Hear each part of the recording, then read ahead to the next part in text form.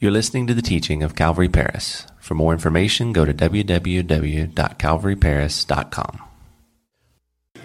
Well, I believe that our country today is suffering from many problems, but I believe that the main problem, at the root of all of our problems, is this issue of character. Yes, there are racism issues in our country. Yes, there's sexual immorality issues in our country. Yes, we are seeing the politicization of everything in our lives today. There are many, many issues, and many of them vast and complex.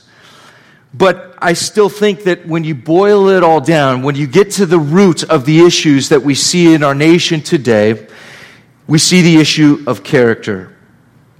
It's been said that in the end, a person's character is all that really matters. I agree with that, but I would also add to that receiving the good news about Jesus Christ, making a person's relationship with Jesus Christ the central focus, that is the primary matter. A person's character is secondary to that, or second only to that. Because the Bible teaches us that what we do flows naturally out of what we believe.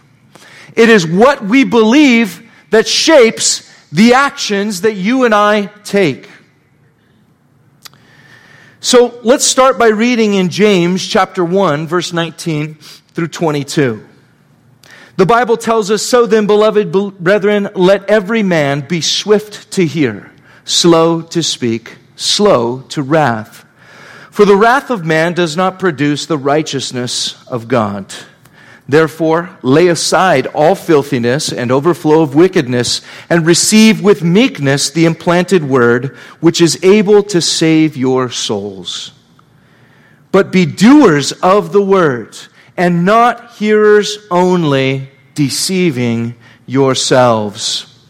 Notice there in that last verse that God calls all men and women who are following Christ to be doers of the word and not hearers only, deceiving yourselves. You see, Christianity is not about what you profess with your mouth, it's about what you do with your life. Is your life following a continual direction? Is your life pursuing one thing? Or is your life pursuing something other than what the Bible lays out that is worthy to be pursued? And that is the relationship that we have with the God who created us. Relationship given to us and made possible through Jesus Christ. You see, God desires to form a godly character in all men and women who are called to follow Jesus Christ. That's His heart. That's His desire. He doesn't want us to be hearers only, deceiving ourselves. He wants us to be those that are doing as well. Now flip over to 2 Peter chapter 1. I'm going to read starting in verse 3 down through verse 11 with you this morning.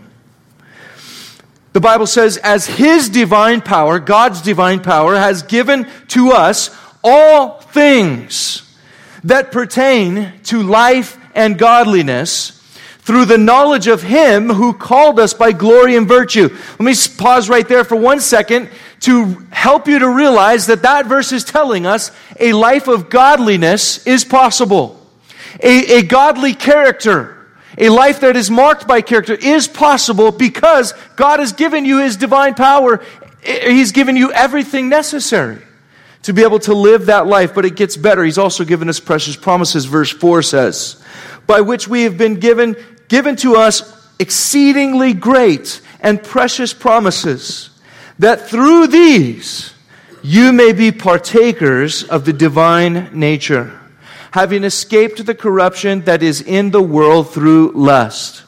But also for this very reason, giving all diligence, add to your faith virtue, to virtue knowledge, to knowledge self-control, to self-control perseverance, to perseverance godliness, to godliness brotherly kindness, and to brotherly kindness love." So those are the virtues that are laid out by the Bible that we are to pursue. Verse 8, For if these things are yours and abound, you will be neither barren nor unfruitful in the knowledge of our Lord Jesus Christ. For he who lacks these things is short-sighted even to blindness, and has forgotten that he was cleansed from his old sins. Therefore, brethren, be even more diligent to make your call and election sure. For if you do these things, you will never stumble. Verse 11, for so an entrance will be supplied to you abundantly into the everlasting kingdom of our Lord and Savior, Jesus Christ. How many of you want to be saved by the skin of your teeth? Don't raise your hand, please. It's not the moment. How many of you want to have an abundant entrance into the kingdom of heaven supplied to you? Well, that would be me. I definitely want that abundant entrance into the kingdom of heaven. I do not want to be saved by the skin of my teeth, as it were, by an afterthought, as it were. I want to be entering to the kingdom of heaven, the everlasting kingdom, the endless blaze of glory, as we have called it here, with an abundant entrance. The Bible teaches we need to be diligent in this time that we have been given. The psalmist prayed, Lord, teach us to number our days. He knew the brevity of life. I've taught the brevity of life. The scriptures teach the brevity of life. We need to be diligent with the time that we have been given to pursue what? Godly character. These virtues. It is not important, please hear me if you hear nothing else this morning, please hear this. It is not important how many times you fail. For fail we must. What is important is what you do after you fail. That is what matters most. So let's talk about character this morning. We're going to look at and hopefully answer 4 questions on your handout today. First of all, what is character? Secondly, how is it formed in us? Thirdly, where does it come from, or what is the source of that character? And fourthly, why does it matter so much? Why are we spending time talking about it? So let's start with the first question. What is it?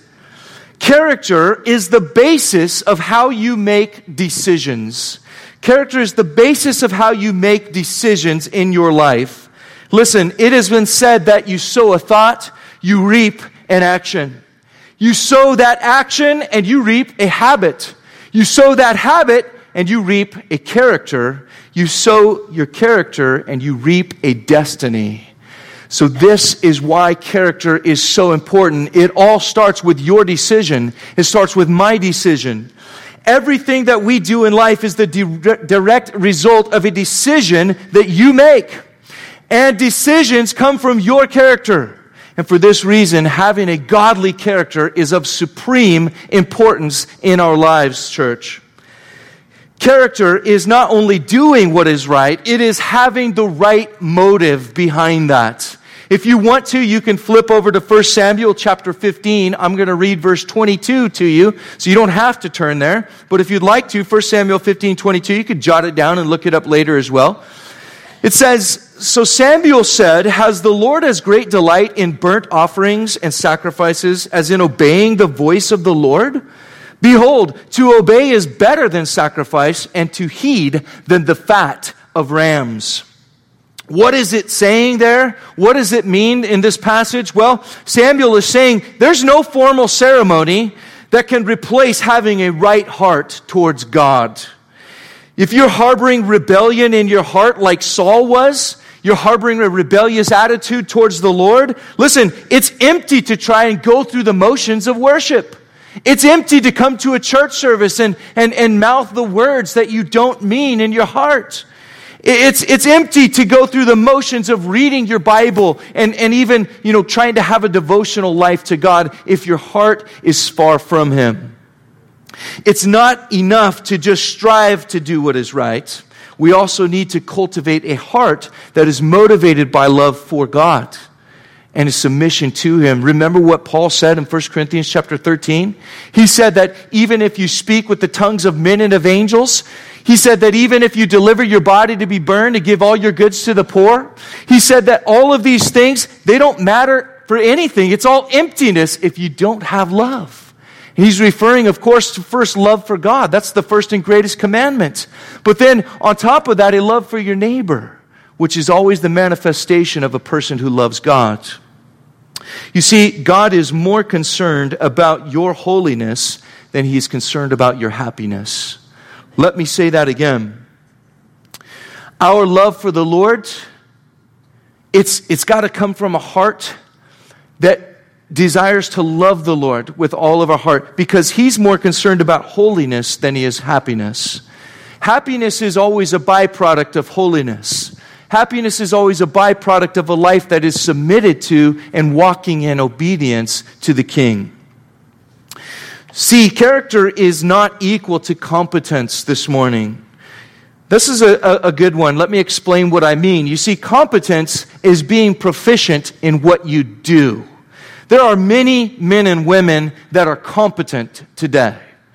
But competence can only help you to a certain extent in life. It is character that will bring you true success in the life that God has for you, in His purpose and His mission for your life. If we are men and women of character, God can truly bless us. But if you're just a competent person, it will only get you so far. Because without character, you won't know what to do with the success that it brings. And you'll eventually fail in your mission and purpose that God has for your life.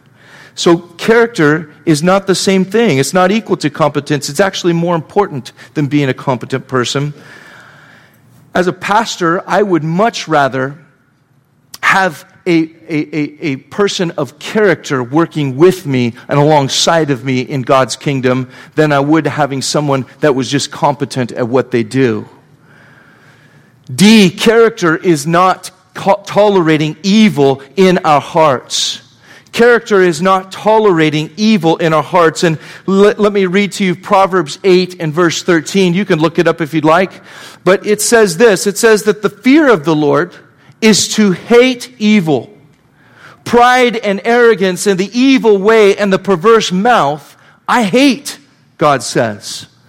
So instead of justifying wrong behavior, we need to learn that character is actually hating the evil whenever and wherever it is found in our own lives, in our hearts. Remember, Jesus taught us that evil doesn't come from outside of us. Evil is in us.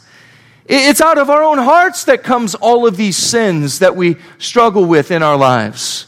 And so evil and tolerating evil, it often happens when we justify wrong behavior.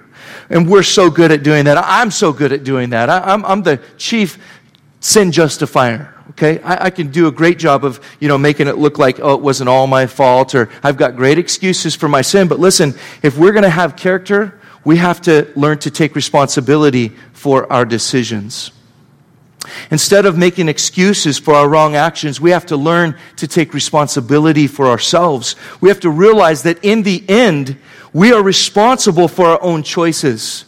Yes, it's tied into how we were brought up. Yes, it's tied into our personality and all of those sorts of things. But at the end of the day, when I stand before God, and when you stand before God, you can't bring those things up and lay them down before the Lord. He knows all of that. And He also knows that you're responsible for your choices that you're making today and that you'll make from this day forward. You're responsible. And when those choices lead to sinful actions, listen, we need to take responsibility for them. And we need to be people that confess our sin to God and repent from it rather than justify it and make excuses for it. That's what it means to not tolerate evil. It simply means that instead of justifying and hiding my sin and making excuses, I'm going to become a person that confesses it anywhere and everywhere it's found. Live a transparent life before the Lord. Character is also reflecting the love of God. And I love this definition. It really simplifies it, makes it something easy to understand. Character is simply reflecting God's love. So then bad character is reflecting the opposite of the love of God. It's a love for self. A person with bad character is just somebody that really goes around promoting themselves, loving themselves first, putting themselves before everyone else, even God. And so that is the opposite of what good character is, but the opposite, what good character, or having a godly character being formed in life, means that you're on a continual journey. It's a continual journey in which you're being transformed more and more into godliness, more and more into the virtues that we read about there in 2 Peter chapter 1. Those are the virtues that we are called to be pursuing, committed to pursue those things. So anybody that's growing in character then will see a growth in their reflecting of God's love to others. We'll see them saying, I'm not going to esteem myself better than you. I'm actually going to put you in that category of being better than me. All right. We come to that second question, character. How is it formed? So character is going to be formed in us when our beliefs become our convictions, okay? When we move from just believing something, to actually having a conviction about it. That means standing on it and practicing it, okay? So when what we know is true becomes what we actually believe, it still needs to be taken that one step further, church. You see, godly character is formed when those beliefs that we know to be true are formed by God's word and they become convictions in our lives. Romans chapter 12 and verse 2 says this. It says, "Do not be conformed to this world, but be transformed by the renewing of your mind, that you may prove what is that good and acceptable and perfect will of God." So listen, the Bible exhorts us not to be conformed to the image of the world, but rather to be transformed into the image of God. Renewed in our minds so that we can live, or we can know and prove what is that good and acceptable will of God. So convictions that we form throughout our lives, they can be good or bad. It just depends on the source. That's why it's so important that we base our convictions as Christians on what God's word says, not what the world says. You see, there are many people in life that form their convictions on many things, but we as Christians, we've been given God's word. And this revelation is to be how we see the world. We have our worldview given to us in the Scriptures. And so, church, this worldview, it's based on God's word and not what the world says. And then we need to learn to submit to the Heavenly Father, to His word, to realize, God, your way is the best. You, as a perfect, loving Heavenly Father, have laid out for me what is going to be the best way for me to live. And learning to submit to that, taking the truths of the word, believing them, and then forming convictions for how to live from Scripture. A belief is something that we know to be true, but we don't always act on it, isn't it? So that's B there in your outline. A belief is something we know to be true, but we don't always act on what we know to be true. You know, the Bible says in Romans chapter 2 that our consciences either accuse us or they excuse us based on our actions, on what we do, okay? And this is true in life. You have a conscience. God has given you that conscience. And that conscience is also aware of God's moral laws. And those moral laws are written in our hearts, the Bible says. And so when we do things, hey, our conscience is there, and it's either accusing or excusing us. Let me give you an example. A while back, my family and I, we had been walking around all day long, and it was dinner time. And we were very hungry. We had that gnawing hunger in your stomach. You know the kind where your stomach gurgles and you get, hungry breath? Nobody likes to smell it, because it stinks. But it's that hungry breath. And we were just hungry. So we walked up to a pizza place and we were looking at the menu, and immediately what leapt out to me was the words, "the giant pizza." And I thought to myself, yes, that's what we need. We need a giant pizza. In fact, we need 2 giant pizzas. And so I said to the gal that was taking her, I said, "We'll have 2 giant pizzas." And she said, "Sir, let me just warn you first, the giant pizza, it's as big as the table over there that you're sitting at." And I was like, "You know what? I don't care. We're so hungry. We're going to have 2 of those. We'll eat them. Trust me." So she's like, okay, took the order and put it in and everything. I kid you not, when she brought the pizzas out, we all had to move back because the pizzas were as big as the table was. It was huge. And so as we sat there, and I'm like, oh man, I don't know if we can tackle this, but we gave it our best shot. But me and my pride, as I'm sitting there eating, I was already full. My conscience started to accuse me. Phil, you're full. You don't need any more pizza. But then I remembered what I told the waitress, I said, well, we're going to eat these. So I was like, kids, you're going to help me. We're eating this pizza, And so we start to force feed ourselves, And my conscience is just accusing me of being a glutton. And guess what? It was true. I was a glutton that day, and I paid for it later. But we still didn't finish the pizza either. But we tried. We gave it our best shot. But that's how it is. Our conscience accuses us or it excuses us. Now, if I would have stopped shoving my mouth full of pizza at a certain point, my conscience would have been like, good job. Way to show some restraint, Phil. But instead, I kept going. And so it accused me instead of being a glutton. The Apostle Paul also tells us of a time when the Apostle Peter knew something was true. He had a belief. He knew it was true. He knew it was right, but he didn't act on it. Instead, he took the low road. And that story is in Galatians chapter 2, if you want to turn there. Galatians chapter 2, and starting in verse 11, I'll just read a couple of verses to you. It says in Galatians 2, verse 11, that when Peter had come to Antioch, I withstood him to his face. Paul is talking here. I withstood him to his face because he was to be blamed. For certain men came from James. For before certain men came from James, he would eat with the Gentiles.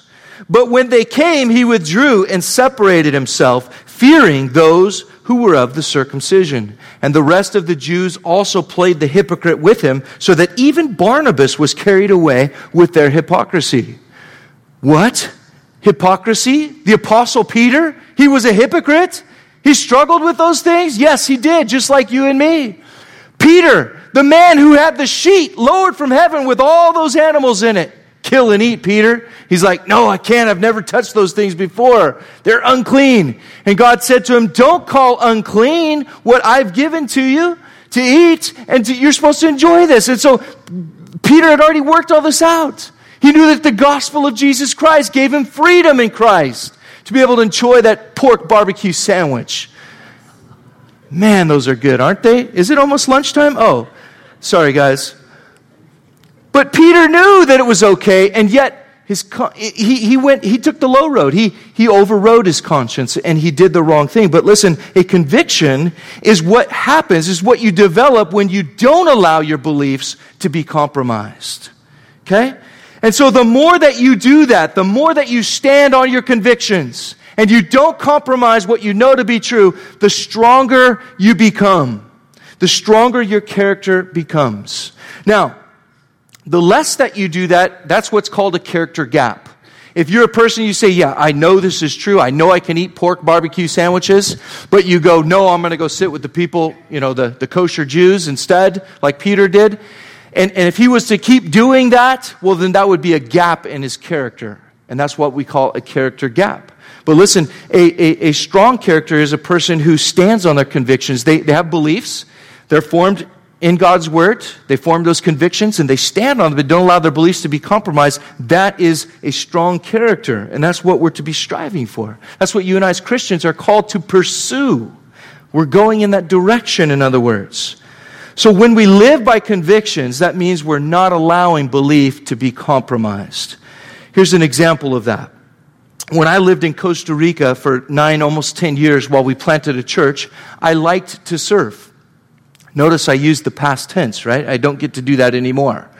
But we would go to this beach a lot. That was a big part of our lives there. Some of you guys are like, isn't it funny how God sent you to Costa Rica and you like to surf? Yeah, I think it's the way God works, isn't it? God is a loving God. He loves us. He loves to bless His kids. I'm not ashamed of that. I love the fact that God did that for me. He's so good. I also love the fact that He brought me here to Paris, Texas. I love being here with you guys as well. But I knew that every time that I went to the beach there in Costa Rica, that I was going to face many temptations to lust in my heart. Because the Bible clearly teaches us that lust is a sin that takes place in the heart. Jesus says in Matthew chapter 5, verse 27 and 28, he says, "You have heard that it was said to those of old, 'You shall not commit adultery.'" Yeah, we've all heard that. Verse 28, "But I say to you that whoever looks at a woman to lust for her has already committed adultery with her in his heart." Ouch. You see, that is the truth. And the truth is that many can commit adultery in their hearts because they think, well, I'm not actually going all the way. I'm not actually doing this. But listen, when I went to the beaches in Costa Rica, my belief was formed on the truth of God's Word. And it became my conviction to train my eyes to look away from the temptations that presented themselves there at the beach. And then I had to learn that, hey, the battleground is going to be in my mind. And so before it can even be combined to my will, and that fantasy or whatever it is that you want to call it, when it unites itself, that sin unites itself with our will, that's where the battle is. It's in the mind. And so before that point, I have to learn to take my thoughts captive to the power and the authority of Jesus Christ. And that is where the battle is for all Christians. It begins in our minds.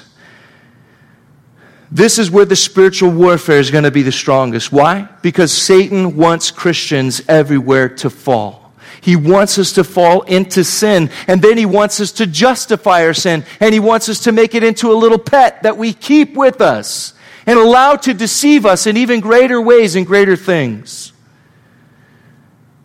After we fall, Satan often comes along and condemns us and kicks us when we're down. That's because that's who he is. But you know what? I'm so thankful for Proverbs 24:16. It says, "For when the righteous falls 7 times, he rises again." Amen. Praise God for the love and the power of Jesus Christ. Thank God for his forgiveness, for his blood that cleanses us from unrighteousness when we confess our sins. He's so just and faithful to forgive us. Godly character, though, is what happens when biblical convictions become our nature. D. Godly character is what happens when biblical convictions become our nature. What is our nature? What do I mean by that? Our nature is what you do without thinking about it in the moment of temptation. You see, a man or a woman whose nature is submitted to God, they're going to react to that temptation according to their convictions, which have been formed by the Word of God. And so that's why it's so important to have those in place so we can look away when we need to. We can train our minds to take thoughts captive and surrender them to the authority and the power of Jesus Christ in the moment of temptation. So, third question, where does character come from then? Well, its source is God. Character is always formed in us by God. He is the moral lawgiver. He is the one who gave you your conscience. He's also the one who imprinted his law in your hearts, in our hearts. And so as we surrender our lives to Jesus, as we walk with him, God will always move us towards the image of his Son, Jesus Christ. He transforms us into the image of his Son. But first, we need to renew our minds. And that comes from Romans 12:2, obviously, but also Ephesians chapter 4. If you want to flip to Ephesians chapter 4, I know that I'm covering a lot of verses. If you don't want to turn to them, that's fine. I will read them to you. But Ephesians 4, you can jot it down and read it later. Verse 21 through 24 says this: "If indeed you have heard him and have been taught by him, as the truth is in Jesus, that you put off concerning your former conduct the old man which grows corrupt according to the deceitful lusts, and be renewed in the spirit of your mind, and that you put on the new man, which was created according to God in true righteousness and holiness." So how are our minds renewed, church? It's through reading and prayer and meditation and memorization in the Word of God. It's God's holy Word that renews your mind. You see, our minds, we go through the world, they become corrupted, they become contaminated with worldly thoughts and worldly ideas. The world rubs off on us. The world is seeking to conform us to its image. The only way to combat that is to be transformed through the renewing of your mind. And you renew your mind through the reading and prayer and meditation and memorization of Scripture. In other words, through a relationship with Jesus that is based on His Word. Okay? Not a relationship with Jesus that's based on who you think He is and who you want Him to be, but on a relationship based on God's Word.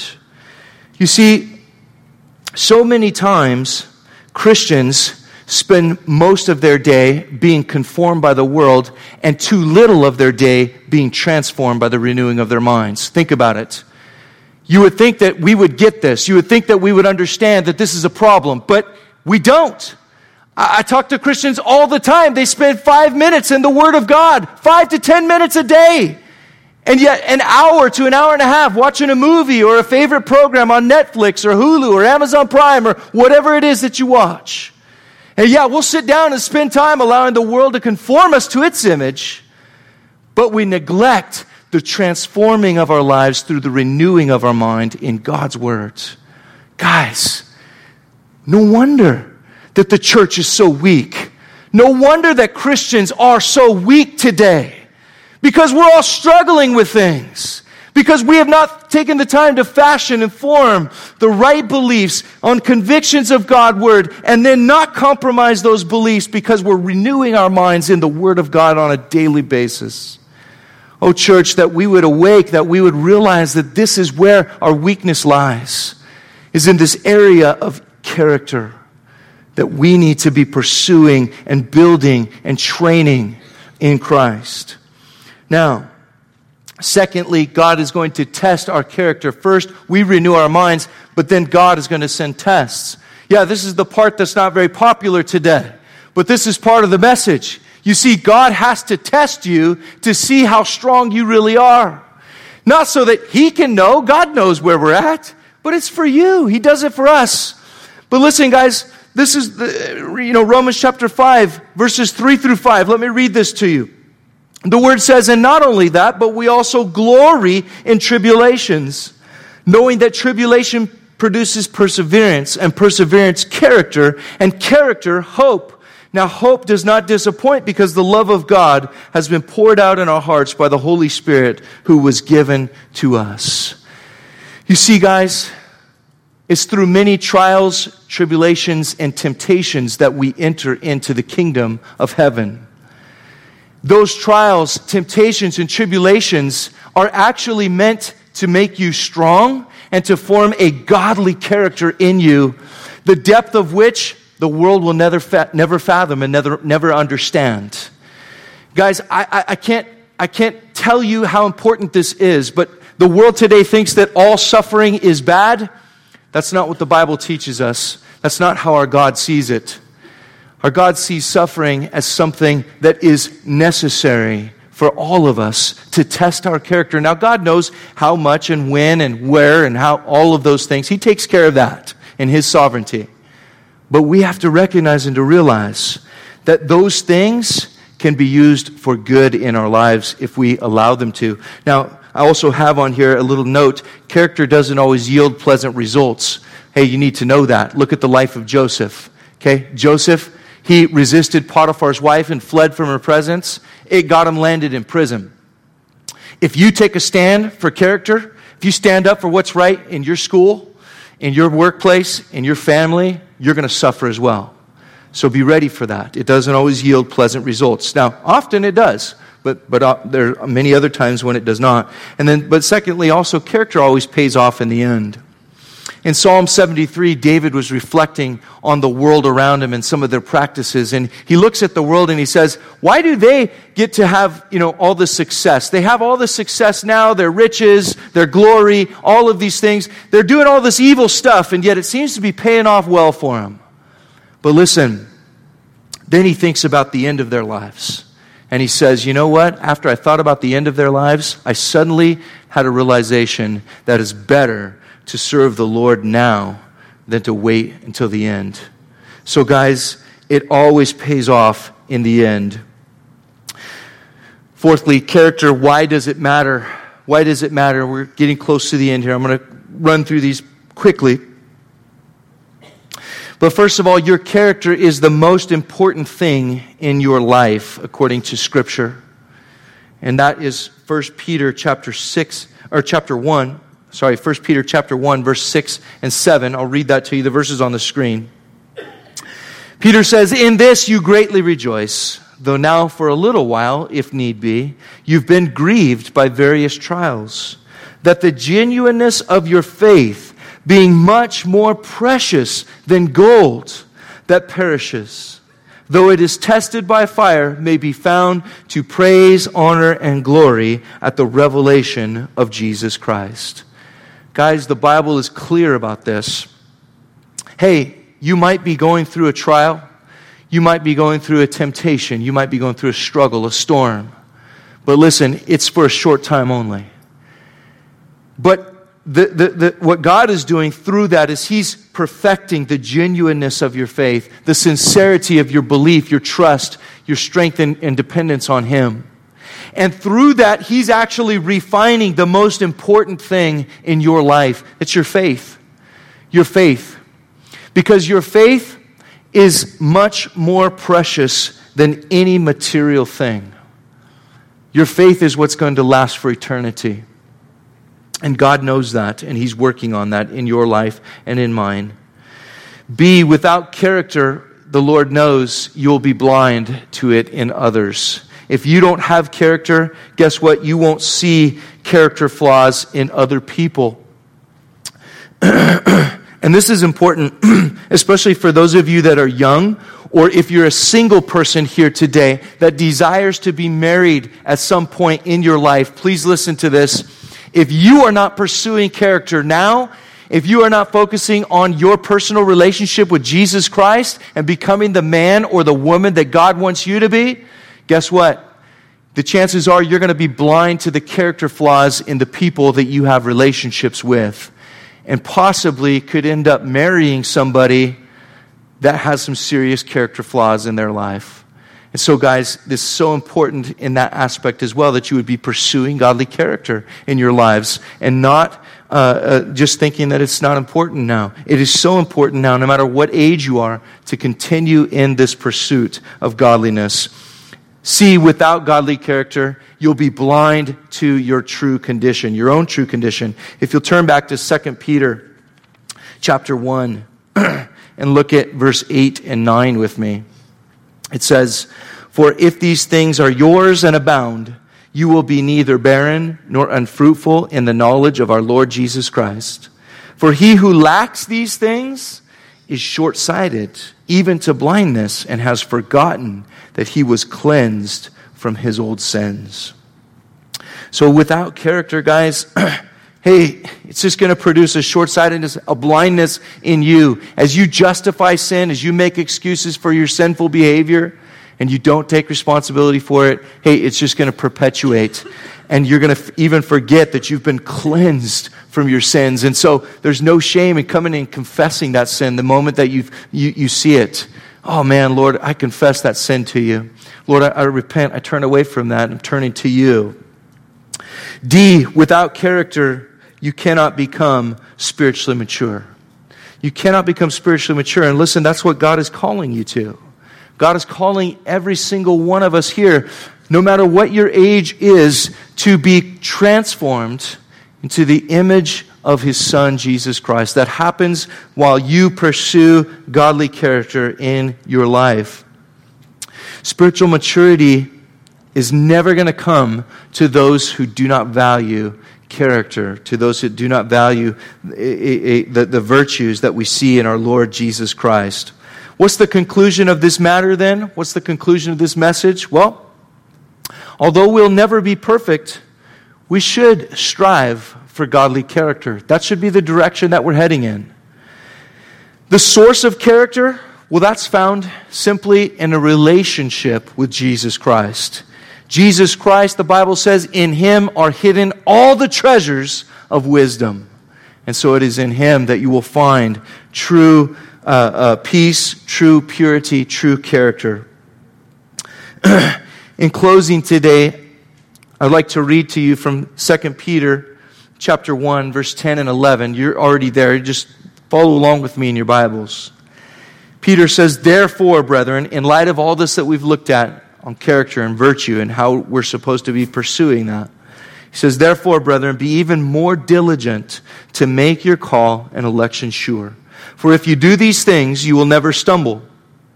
For so an entrance will be supplied to you abundantly into the everlasting kingdom of our Lord and Savior, Jesus Christ. Church, I pray that today you and I would be those that say, you know what, I don't want to get in by the skin of my teeth. I don't want to be one of these people that's playing around with Christianity. I play the Jesus card when I feel like I need to. And then I treat him however I want the rest of the week or the rest of my life. But we should be those that realize, hey, if we want an abundant entrance supplied to us there into the everlasting kingdom of our Lord and Savior Jesus Christ, there's only one thing that matters. That's our pursuit of Jesus Christ in our lives.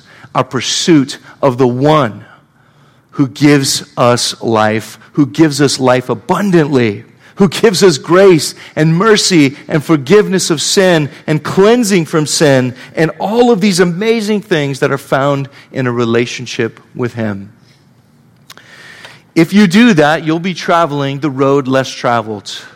The Bible says that broad is the way that leads to destruction, and many are those that are on that path. But listen, the way that leads to salvation, the way that leads to eternal life is a narrow path. It's a road less traveled. And so, guys, I'm asking you today as a church to make a commitment in your hearts and in your minds to say, you know what, I'm going to be committed to the one thing that matters the most in this life, and that is pursuing my relationship with Jesus Christ. Maybe you don't have a relationship with Jesus Christ today. Maybe today is the day that you need to begin that relationship. You need to recognize and realize that all true virtue comes from the man, the God-man, Jesus Christ. And that through your relationship with him, you can be made new, and you can be renewed and forgiven and cleansed. But maybe you do know Jesus Christ here today. You've been walking with him for some time, but you've gotten into bad habits, or you've begun to develop character gaps, things that you know are true. Guys, so many Christians live in this place. I've been there myself. I know what it's like to know things that are true and yet to be living a secret life that's a hypocritical life. It's not based on the convictions and beliefs of God's Word. So maybe today you need to do some self-examination and some repentance and confession is necessary. But whatever you do, my prayer as your pastor is that you guys would all make that commitment to following Jesus Christ, to making that your life's passion, the supreme goal of your life. Hey, everything else, God's just going to enhance that. The second that you make the decision, all right, Jesus, I'm coming after you. Guess what? God is just waiting to come alongside of you, to come alongside of your life and to say, you know what? I'm going to help you through this trial. I'm going to get you to the other side of this storm. I'm going to help you to overcome that temptation that's chaining you down right now. I'm here for you. But listen, you've got to make that commitment. Only you can do it. I can't do it for you. Your mom and dad can't make that commitment for you. It's you and yourself alone that makes that commitment. Let's pray.